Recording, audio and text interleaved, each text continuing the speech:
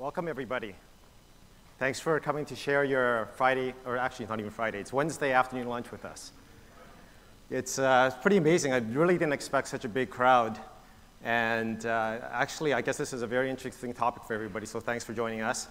My name is Robert Chow.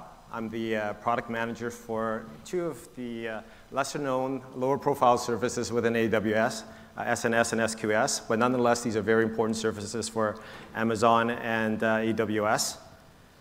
And so it's been a really busy year for us. We have a small team in Vancouver developing these products for SQS and SNS, and this team has done an amazing job throughout the year. And in fact, this year, we released server-side encryption, VPC endpoints, and then we've also started rolling out more FIFO regions for SQS. We recently rolled out Tokyo and Sydney. And then now we also released a message filtering for SNS, and also SQS as an invocation source for Lambda. And actually, that was one of the more higher demand service features that was requested by our customers. And after rolling that out, we actually got a lot of questions from people asking about how do you use these in sort of the higher throughput and kind of bursty type application. So we thought it would be a good idea to put a session together with this and sort of give everybody sort of a general understanding and diving deeper into a little bit of the best practices there. And so we've also invited a couple of our customers here, Christian Garcia from Letgo and also Luca Di Lieto from Enel. They'll be sharing their experiences with us today as well. So let me get started then. So we're all human beings, so we do things on a schedule. We eat at the same time, we go and sleep at the same time. And then with a lot of us, we actually went and did a lot of shopping recently. You know, we went to do Black Friday shopping and Cyber Monday shopping. So that really creates a big peak. So that's lots of traffic comes all at once. And sometimes that traffic can be 2, 3, maybe 10, 20 times your normal traffic rate. Then after you do all the shopping, then inevitably, you have to pay for your bills. So everybody goes and pays their bills dutifully. Sometimes you do a credit card transaction, you do it right away. Sometimes you go to a bank and you pay it on payday, and then that gets posted. And after Christmas time, I don't know if you have kids, but I have 2 daughters, and they watch the Kardashians religiously. And so they're always wanting to know what happened to the Kardashians after Christmas time. So no doubt after Christmas time, everybody will be rushing to publish their stories about the Kardashians. Maybe it has to go for editing. Maybe it has to go for translation. And that creates really burst a lot of traffic. So one of the problems with traffic patterns of this nature is that it's really hard to plan and provision for that. So you might end up planning and provisioning resources that actually don't get utilized most of the time. So you're basically pouring money away at that point. On the other hand, if you don't provide enough resources and don't provision enough, then you could be potentially turning away a lot of customers because they simply can't access your service, or they'll be going to a different competitor. So one of the things that you should add in the toolbox is within AWS, we've been developing serverless technologies. And one of the properties of serverless technologies is that there's actually no infrastructure for you to buy, provision, manage, or configure. So we provide all that. That's one of the property number one of a serverless technology. The other one is that the security is built in, at least into the hardware layer and all the service layers. We provide the security for that. We look after compliance for you that. Of course, the security of the application itself, that's your responsibility, but the underlying security is done for you. And then the other thing is really around bursty traffic. So scaling up, our services will scale up and down according to your usage. And the best part for you as the customer is that you only pay for what you actually use. So you don't pay for a lot of idle resources. So within AWS, we have a modern application development platform. So we've been assembling a lot of these services. And this is basically shows some of the services that we've assembled. It's not everything, but it has a lot of what we have. There's actually another talk that I'll show you which session it is. And that talk is more of a broad base, and it talks to you more about each of these services in this diagram. But basically, we have services that give you serverless compute, database, service integration, developer tools, and also for monitoring and security and compliance. In this session, we'll focus on AWS Lambda for compute and integration with SQS and SNS. So SNS. So SNS was actually launched in April 2004. So it's one of our oldest services. It's basically a pub sub service. Basically, you publish to a topic, and SNS takes care of fanning that out simultaneously to multiple inputs. So it's a pub sub service that does that functionality for you. And then SQS is a queuing service. So for a lot of our customers, they use that to build decoupled and scalable services, basically decoupling microservices and application. So the property with both of these services is that they're both very simple to use. They're highly reliable and durable. So for instance, every message that gets put into SNS or SQS is actually replicated and held across multiple geographically separated availability zones. So it's highly durable and available. And both of these services can adapt and scale to your service with very high throughput. So that's a really key property of these ones. You don't have to provision any resources, they just scale up. Some of you might have heard of a small company called Amazon. And if you've ever ordered anything from Amazon, there's a pretty good chance that what you ordered, your transaction actually went through one or both of these services. So that's how critical these services are. Lastly, there's AWS Lambda. So that's one of the newer services out of this bunch. And basically, that gives you the ability to run your code without having to worry about provisioning servers. And you can basically run them and use them. And you can only get charged for the Lambda functions that you actually use. So let's go and dive into a little bit of how these services are used. Looking at event-driven architecture, this is a very common pattern for the customers that we have. So basically, if you go from left to right, events are generated. It could be user-generated events or from another system. These events are published to a topic within SNS. And SNS takes care of fanning these out for further downstream processing. In the very top, you see that it's fanned out and processed to a Lambda function. On the bottom, you'll see it can go to existing servers to an HTTP endpoint. Or our newest feature is going through an SQS before processing by a Lambda. SNS, of course, can also drive to endpoints that are more user-centric. For example, it can drive notifications to SMS, messages, mobile push to phones, and even email. But for the purpose of our discussion, we'll focus on sort of the system-to-system applications. So the two new features that we'll talk about today are SNS message filtering. And then we'll also spend time looking at the SQS to Lambda implications. So let's dig into the event distribution portion of that. So the events could be a customer order, for example. In the case of SNS, we actually have native integration to a lot of event sources already.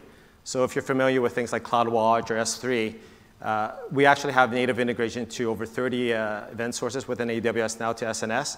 So in the case of CloudWatch event, it might be Alarm that generates a message. And that message then is fanned out by the SNS service. And it can fan out up to 12.5 million subscribing endpoints per topic. Nobody actually goes that high, but that's what our system allows for. And then if you look at this pattern, basically it's a broadcast pattern right now. And so each of these messages get fanned out each of these endpoints. And on your endpoint, you're basically you're processing each of these messages. And in most cases, if you intend to broadcast this message and it's meant to go to every single endpoint, that's fine. But there are many cases where you actually want to be more targeted and only have message go to certain endpoints. Previously to our message filtering capability that we added, you might have had to write code to kind of filter out your own messages and discard the messages. The problem with that is with a heavy load, you're really utilizing your resources heavily. You're probably wasting a lot of money as well. The other solution people have done is that instead of they've actually looked at adding topics. So the other way to sort of direct your traffic is to add topics. So having your publisher direct the traffic to a topic and having subscribing endpoints that are attached to only those topics. That's really, it's workable, not that ideal. And the reason it's not that ideal is because you really want that sort of abstraction layer, separating your publisher from knowledge of your subscribing endpoints. And that's kind of what Message Filter allows you to do. So message filters basically allow you to, in essence, tag the messages with key value pairs. And then based on those key value pairs, your subscribers can filter out and decide which messages that they actually want. So what that does now is it allows your processor really focus and only process the messages that you care about. So we'll save you a lot of processing and a lot of expense as well. So with message filtering, it's actually completely integrated with our CloudFormation service, so you can deploy your services in a consistent manner. And you can, once you're deployed, you can also use CloudWatch events to monitor the number of messages that are being filtered out. So what happens when you start dealing with a really bursty load? So a lot of times you're kind of steady state really low, but in these peak periods you actually deal with a very heavy load, some potentially during these peak periods. So the first thing that you want to pay attention to is the throughput. So on our website, we publicly state some default limits, and you want to pay attention to those limits. Basically, it's not that we can't support higher limits, but we put that to let our customers know that that's a limit that we'll allow by default. And what happens is kind of a lot of our customers, and we get instances where customers, maybe they're doing something new, they haven't tried the service, or something has actually gone wrong with the way they've been processing things, and they actually get spiky data and lots of traffic through that. And rather than wait for them to find out at the end of the month with this really nasty large bill, we actually prefer to set these limits, make sure that the customers are throttled, and then we'll reach out to those customers, make sure that they're actually intending to have that high traffic, and then we'll allow that on a case-by-case basis. So it's really making sure that our customers are not surprised. But if you already know that you're anticipating a large throughput, make sure that you reach out to us and say, hey, I'm going to get higher than your limits. Let's talk about that situation. And with high traffic, you're going to be concerned about latency. So one of the things that we allow, although we allow a high fan-out ratio up to 12.5 million, if you're really concerned about latency, the latency does change a little bit as you go up to higher and higher fan-out ratios. So for really high fan-out ratios, such as say 30,000, is what we default our soft limit default in US East 1. In that case, if you're actually intending to go 30,000, you want to keep the number of subscribers per topic to under 10. But in a case where you're actually only maybe going at 300 transactions per second, you could attach up to 500 endpoints. Most customers usually most cases are under 10.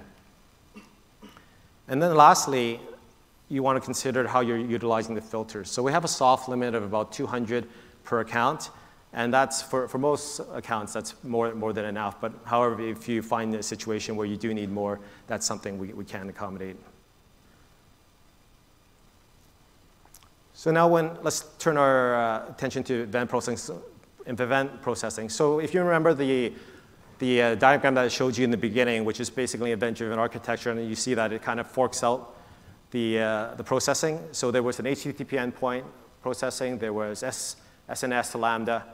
And so this is our newest feature, so we'll spend time focusing on this. And this is basically SNS publishing notifications to an SQS queue.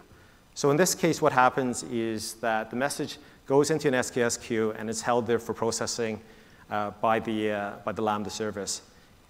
So the Lambda service basically will pull that queue and take the message off and pass it to the Lambda function for processing. And once the Lambda function is finished processing that message, the Lambda service will then go and remove that message from the queue.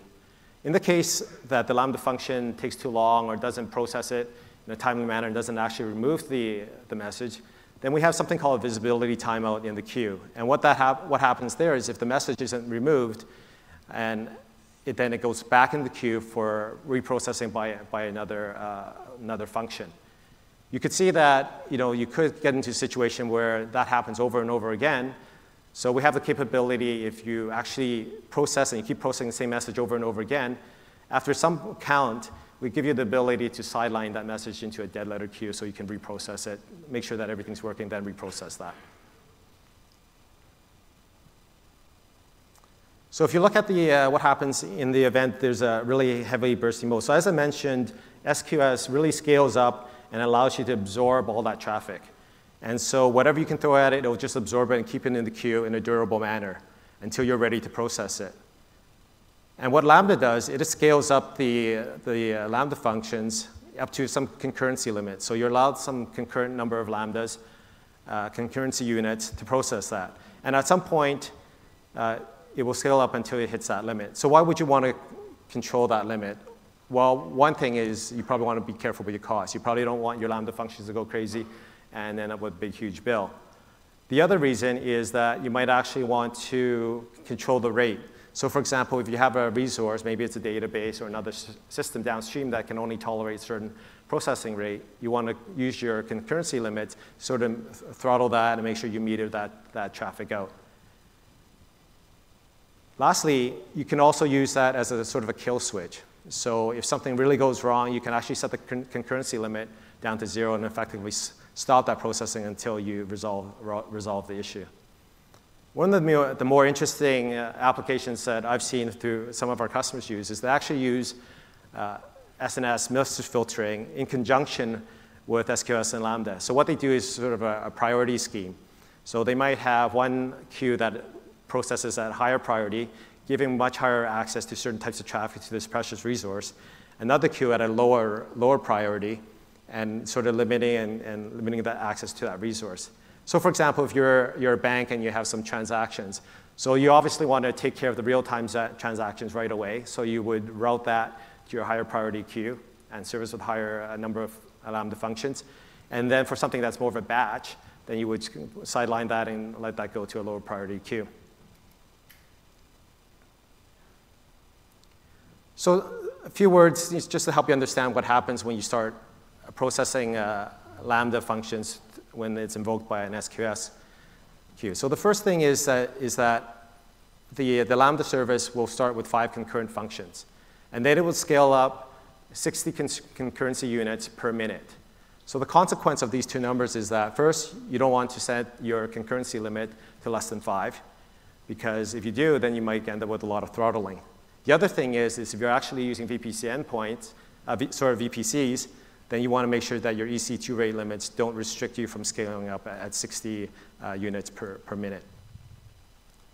So what happens is that Lambda actually will start to pull a queue. So when there's no messages in the queue, it will pull every 20 seconds. And then as soon as a message arrives, it will actually deliver that right away. And then depending on how much traffic there is in the queue, it would pull more and more often, increasing your throughput. The other way to increase your throughput is you can use message batching. So you can batch up to 10 messages into a single batch, and then you can process that as one concurrency unit. The other thing that to note is the code starts with Lambda. So when it's the first time that your code is actually being invoked inside Lambda, it actually takes time for the Lambda service to create the context, download your code, start a new function context, bootstrap the runtime, and then actually run your code. So code start usually happens only at the beginning. So when you're in steady state, you don't really have to worry so much about the code start. It's only at the beginning. But in a case where you're actually really concerned about that latency, this is something you do need to pay attention to.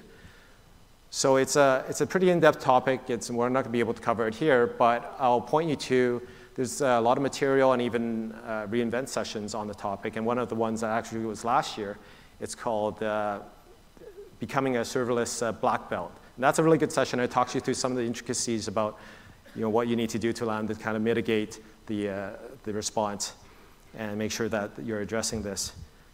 There's another thing that you should know about Lambda is that it's actually stateless. So unless your function and your message are self-describing, and if you're dependent on carrying on state, you might actually have to go to a database and retrieve data before you can actually do something. So that adds additional time. So that's something called, you may hear later in some of the other sessions, called state hydration. So that's something else you need to and should be aware of, especially when you're really depending on something to ramp up very quickly in a bursty situation.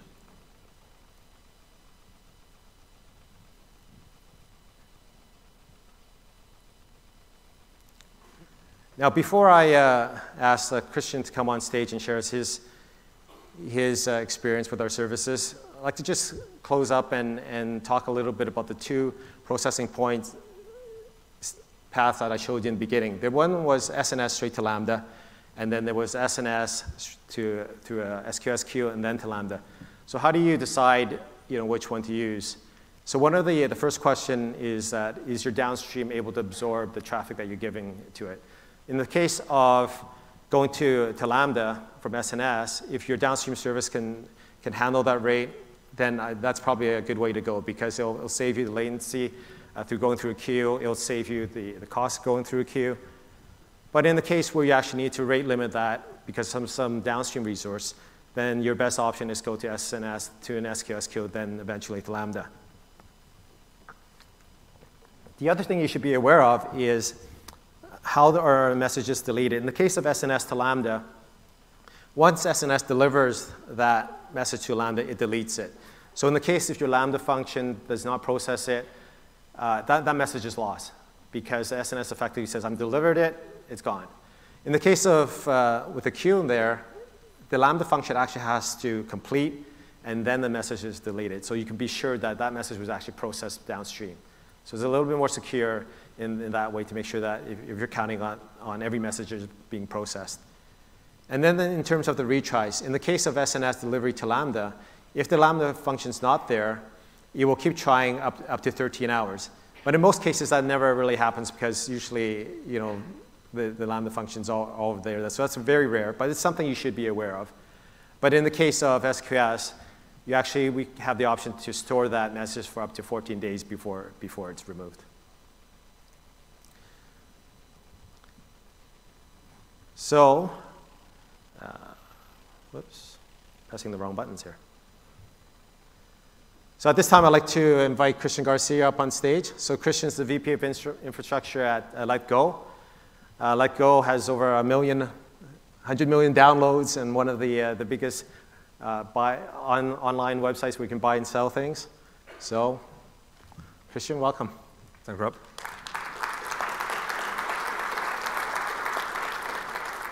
Hi, everyone. I'm Christian Garcia. I'm the VP of Infrastructure in LetGo. And what I'm showing you after the small introduction of the company, what I'm going to show you is a piece of the LetGo's history, and mainly how we moved from one of the most common architectures to a new way of understanding how we move the data across all the services we have.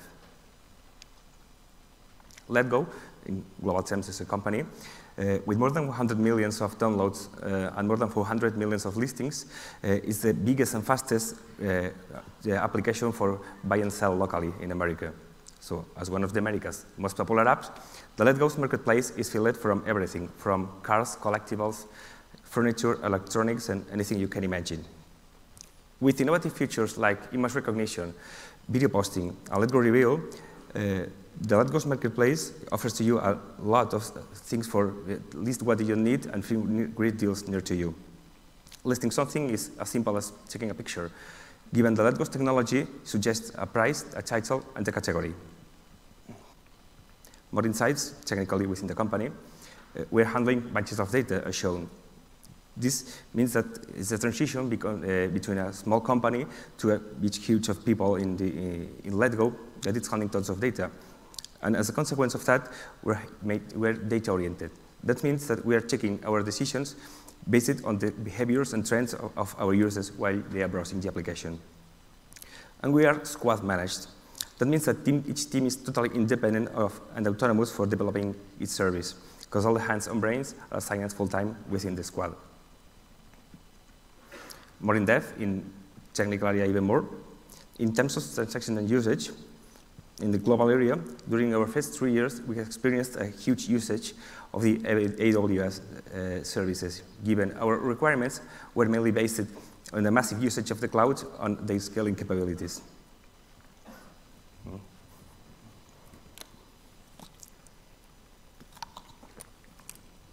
More specifically to the SNS usage, this is an example of what they say. We took SNS and pushed it to the limit for making possible all the stuff. But when we generated AWS, not everything was just as easy as taking our existing services and plug and play it within. So these kind of situations made us to reinvent ourselves. And as a consequence, we had API REST services for moving the data across the services we had. This is an example. Initially, when we were using REST APIs, everything was nice because we had a small environment compared to now, and just a portion of the traffic we have now. Everything was perfect, was a better process, until we started to grow extremely fast. As a consequence, we had to deal not just with the external traffic, but also with the internal traffic generated by ourselves. So the main chaos generator was our own environment. one of the major issues we used to suffer was when one of the main cores of the company was down. As a consequence, all the services that were needing that core service were also down. And all the data sent during that period of time was lost. That means a drama. The constraints we had in the past. In the infrastructure area, we had the latency. Given the traffic is HTTPS, you have an overhead in terms of latency that is increasing even more when you are adding layers underneath. In the spikes, scaling the HTTPS services is a big challenge. So as well as you are as weak as the weakness part of your chain, you have a problem. So if you cannot handle it ever, look for another solution. And the other part is the money matter. It's affordable cost. Probably you can afford to pay 10% more of service in your external layer. But having this kind of decision in all the services all the time is to burn the money. So look for another solution. The data loss, that's really clear. A service under that conditions, if it's down, we have a problem. In the coding area, we had the complexity of developing a specific HTTP code. So if we never needed an HTTP solution just for storing data or apply some logic routines for storing that data, why we were using it? And the no microserviceable option, that's a consequence of the complexity. So we were limited by in how many pieces we can divide the puzzle. So in front of that situation, that chaotic situation, we decided to move to a domain-driven architecture. We divided that migration in 3 phases, and you used 3 main statements. In the statements part, we had each service published in its topic. The main key for developing domain-driven architecture is to set a source point for broadcasting the messages. At this moment, the service that want to do that, just raise the hand and say, hello. The other side of the architecture is the subscription, where the service interested in another service information just need to create a set of queues and subscribe it to the topic is interested in. And the projection. The projection is the data part, or the storage part. That means that given any service can hear information or store information of any other one, it's important to maintain a small subset of information of the other ones. So this way we prevent the services to ask information among themselves. And in the migration, the first one was only SQS sending messages across all the services we had. This can be nice when you have a small environment. But having to use that with more than 50 services and more than 800 different kinds of events can become a headache. The second one was the SNS subscribed to SQS. This is better, but not best, because the ratio of discarded message was expensive and not efficient. And the third one was SNS plus SQS plus the filtering, where only the needed message is going to be assigned to the specific queue, and the queue usage is optimal. And this is the result of our migration. Seems quite similar to the other unstable one, but it's far away. Given the external layer, it's most focused on receive the external request and processing that for sending the events. And the internal layer, it's focused on processing that messages and generating new ones. Basically, it's all about the messages.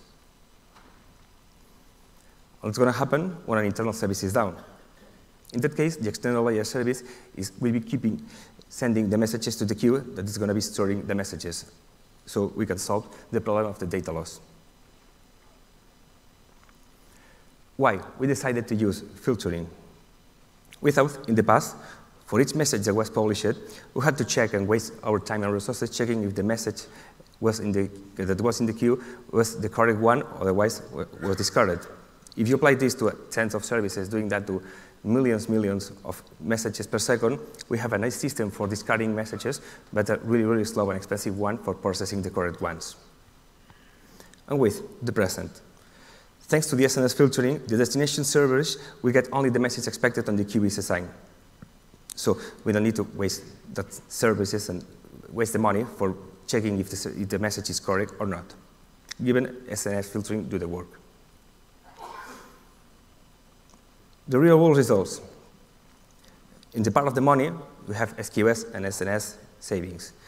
In the EC2 part, we have more effective time processing than discarding the message. And we have a fine-grained level of scaling according just for the type of message.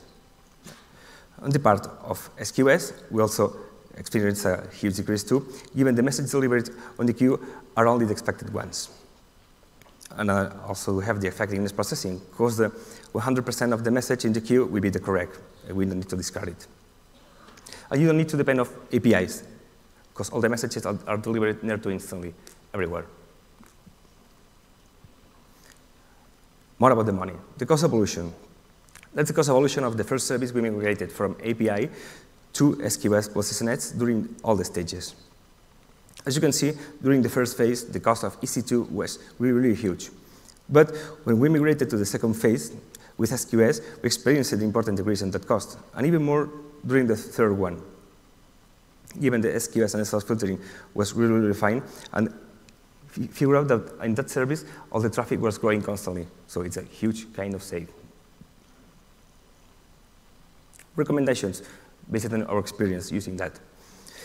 In the compute area, just squeeze your instance. You know how far can you go with your server. So don't worry about if your server is at CPU of usage, because the main goal for you is to keep your queue void. In the scaling, more than the CPU, as I said just now, take a look to the number of messages available in the queue.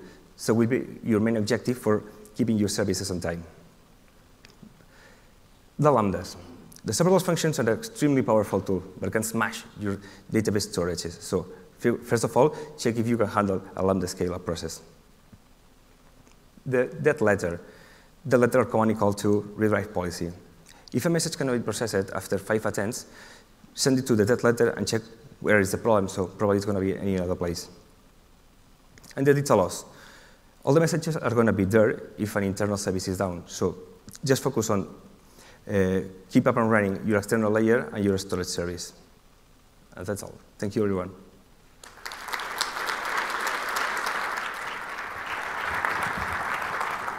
I guess, Christian, one of the things I was wondering is if you can share with the audience, how long did it take you to migrate from your original approach with the REST API approach into your sort of new domain-driven approach? Depending if you want to work, basically, you can spend 1 or 3 months. 3 months is an average that we spend for migrating one of our regular services. Yeah. And how big was your team again? The? How big was your team again? Yeah. How big was your team? How big? Yeah, how many people? Around 10, 12 people. Okay, all right. So the other thing we do a lot, in Amazon, our big peak periods are, there's always Prime Day, Black Friday, Cyber Monday. Can you kind of share with us, we're in a similar industry. Can you kind of tell us, what you and your team do to prepare for some of your peak days? And first of all, what are those peak days? Yeah, basically the answer is in this session is use SNS. You can maximize the usage of SNS for giving the scalability capability for them, and just be focused on keeping your external services and your database storages on time. Okay, so it's very not much of a change from what you do day to day then. Yes. Okay. All right, so I guess at this point, I'll ask Luca Di Lieto to join us on stage here. So Luca is a solution architect for 2Beat, which is a system that's used in NL. So NL, I guess I'll let Luca tell you about NL then. There you go. Thank you, Robert. Thank you for your introduction. Okay, let's start with a short introduction of my company. NL, the presentation. Okay. NL is a major global player in the energy sector with a diversified business. It's the global first private network operator, serving 73 million end users with 44 million digital meters installed.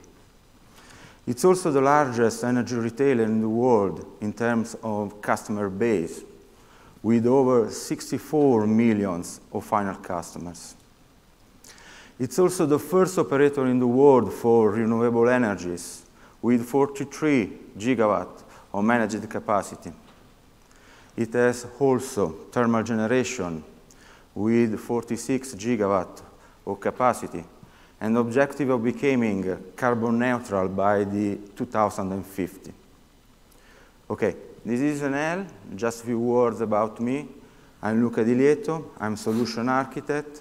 I work for that blue business line, and I'm one of the product owners of the system that manages 44 million digital meters worldwide. This presentation is about digital meters. So let's start with a recap of the numbers and timeline. Enel story with digital meters starts in 2001. And in 2006, Enel completed the deployment of digital meters to its entire Italian customer base. We are talking about 32 million digital meters. It was the largest smart metering deployment in the early 2000s. In 2016, Enel decided to start a new deployment with the Open Meter project of a new meter, a Smart Meter 2.0. Currently, we have 44 million digital meters installed with 4 million of the new one. In the next 2 years, we will install more meters, and we increase also the percentage of the new one. This is the architecture of the Smart Meter 2.0. In the overall architecture, we have different components, not only meters. The main are in red. So we have meter, low voltage manager, and BIT, our central system. Let's start from BIT. It's installed in cloud and manages the communication with devices, mainly collect data from them and execute configuration on them. Then we have low voltage manager. It's a kind of data collector. It's installed in the secondary step-down substation of our grid. Its main task is to manage all the smart metering tasks of the meter fed by the substation. It communicates with the central system using a 3G and a 4G communication. Fiber optic is also an option. Then it communicates with the meter using PLC and radio communication. Then we have the meter. The meter is installed in the delivery point of our grid, communicates with the low voltage manager, and it's also able to communicate with smart home devices.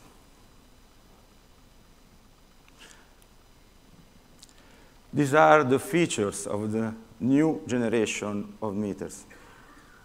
Among the other features, I want to underline that meters is able to record every 15 minutes energy consumption. These data are collected by the central system and sent to the energy market. So the end user can know his own consumption profile, and the energy operator can define flexible rate tailored on the end user consumption profile. Okay, now we have set the context. Now we focus on the main challenge for the central system and how a serverless approach are helping us addressing it. We will talk about the 2-bit modules. That is the module of the central system that manages the communication with device, that collect data from device and process, analyze, and forward them to the external system. We will deep dive its architecture, analyzing it in the energy consumption profile scenario. First of all, let's recap the numbers of the scenario.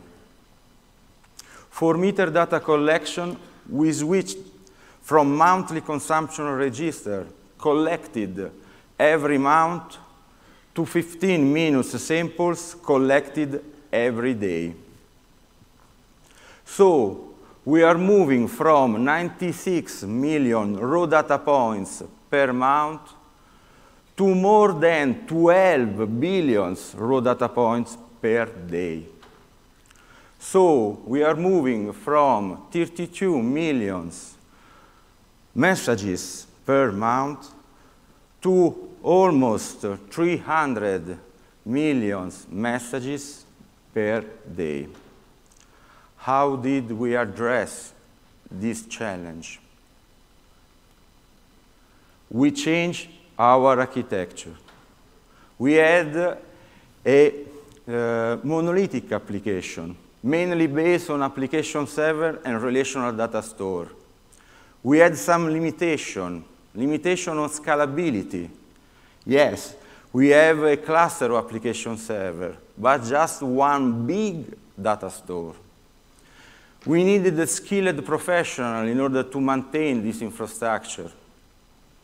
And we had also a not effective cost model. So we decided to redesign it, leveraging on an AWS serverless component. We divided it into modules, and we had benefits on administration, scalability, and an effective cost model. Let's see our current architecture. We divided the application in two tiers, an acquisition tier and a processing tiers. In the acquisition tiers, we communicate with the devices, collect data from them, and pass them to the processing tiers. In the acquisition tier, we have a legacy application that we not migrated to the serverless because we had some technical constraint on communication protocols that requires long-lived threads that doesn't fit well with the serverless approach. In the final part of the presentation, we will see also an evolution for this part, a serverless evolution for this part. Then we have the processing tier. In the processing tier, we collect data from the acquisition tier, process, analyze them, and then we send to the external system. For the integration between system and tiers, we use SQS-Q. We use SQS-Q in order to decouple systems and tiers. But we have also persistence, because the acquisition tiers acquire data from devices, send them to the SQS queues, and then delete them from the devices. So we need a safe place where to store our data. Then we need high parallelism and high throughput, because we have a lot of messages to process, and we have also a lot of threads in the acquisition tiers that collect data from devices and send them to the SQS queues at the same time. Okay, then we process these messages with the Beanstalk worker tier that mainly connect to SQS queues, get messages, process them, and then send them to our application deployed on EC2 instance provisioned by Beanstalk itself. Our application processes these messages and use DynamoDB as a short-term data storage and inventory data. Finally, we deliver this data to S3 in a streaming fashion using Kinesis data stream and data file host. And finally, we query them using Redshift Spectrum functionality. So at the end, we have also an SQL data warehouse and a real-time monitoring solution. Let's see the numbers. We have almost 300 million messages per day. For our SLA, we have only 8 hours to process them. So we need a processing rate of 10,000 messages per second. Okay, this is our current architecture, and this is in production. We are working on two evolutions of this architecture. The first is to go fully serverless. We have a lot of serverless components, but we have Beanstalk that is not serverless. And the way Beanstalk manages EC2 instances is not compliant with our company provisioning process. Beanstalk was the best fit for our needs, so we used it. But now that we have the new Lambda feature of Lambda polling SQS, we can now migrate to Lambda, because Lambda has the same behavior of Beanstalk worker tier. So this is our new architecture. We have just started a POC on it. We can say that we had little effort in order to start the POC, and that with this POC we are evaluating also some optimization, like batching messages, in order to reduce the overall cost.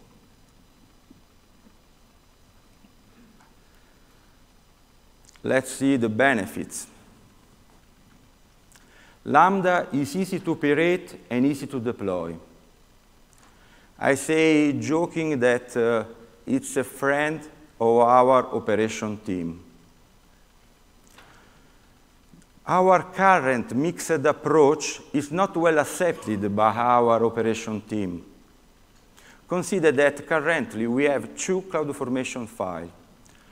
One with all the servlet components managed by our company continuous deployment infrastructure, and the other one with the Beanstalk components managed manually by our operation team.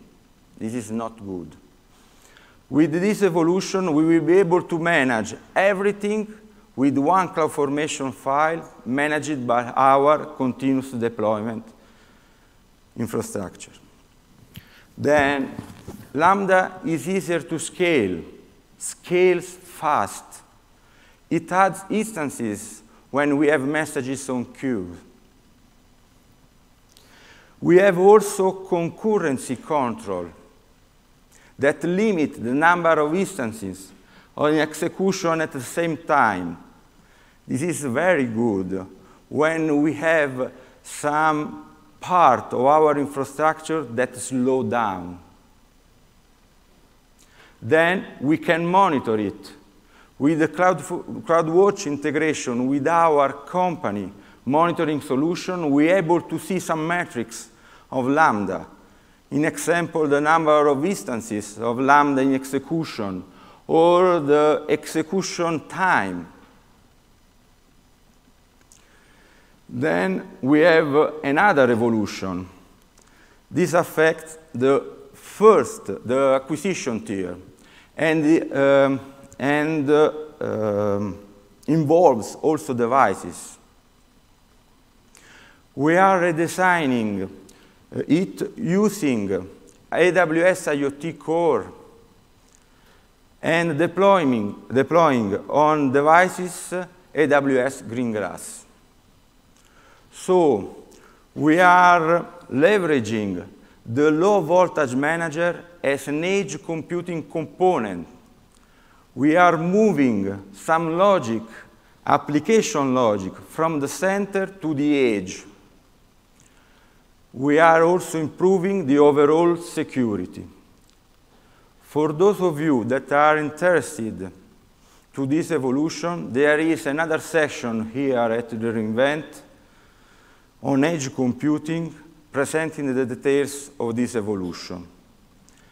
However, I can say that with these two evolutions, we will be able to go fully serverless in the processing, collecting, and analyzing energy consumption profile. Thank you, Luca.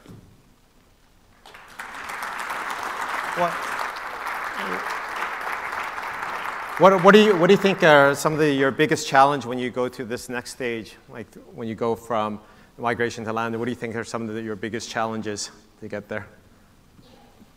But for the POC, we had just a little effort in order to change it. But I think that for the production environment, we have also to have some optimization, to make some optimization. For sure, we will have to use the batching messages. And also, we have to change our dependency injection framework in order to deal with the hot stuff, cold start, and so on. Mm-hmm. And I know it's fairly early for you in your migration with to your full digital meters. Have you been able to establish any sort of early business success you can share with the audience? It's a bit earlier. For the business, the main objective is to meet SLA. Mm-hmm. To meet SLA every day, not just one day. So it's easy to meet SLA one day when everything goes well. Mm-hmm. But we have to meet SLA every day. Also when we have issues, and issues happen. So we have to manage it. We have to monitor our solution. We have to identify issues, and we have to have the ability to recover from it. Maybe processing the same amount of data in half the time, because you have some issues in maybe some misconfiguration, or network issues, or telco issues, or maybe that you have devices that are not sending data half the day because there are a storm somewhere. So this is the main business goal, and I think that this serverless approach can help us addressing it. Okay, well, thanks so much for sharing your experience with us. Look forward to catching up with you later to find out how everything evolves. So I think in summary, we're almost out of time here. Just I'd like to leave you with a few thoughts. First of all, if you're dealing with a lot of bursty traffic and high throughput traffic, keep in mind, having serverless in your toolbox and the services that are provided servicely, those are good tools in your toolbox. Basically, we take care of all the scaling, so you go up and down as you need, and also you basically pay for what you use, and you don't pay for any idle resources. The other thing we also talked about is the use of message filtering. That really gives you an efficient way to design your publishers and your consumers, and making sure you have that abstraction layer, and also limiting the amount of traffic that you're pushing onward to your downstream processes, and that will reduce your cost of operation as well. And then lastly, with the SQS to Lambda capability, that's a new endpoint capability that now gives you that flexibility to deal with bursty traffic, so you can actually buffer and slow down and use concurrency limits on the Lambda to sort of protect your downstream resources and to deal with this bursty traffic.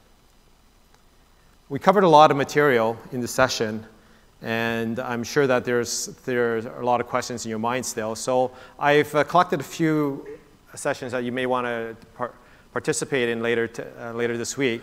So the first one is, if you're really interested in dealing with Lambda functions and SQS queues, there's a breakout called Best Practices for Queue Processing. There'll be some senior engineers there, and then they can answer and talk with you with really high level of precision on how to use these services and the features together.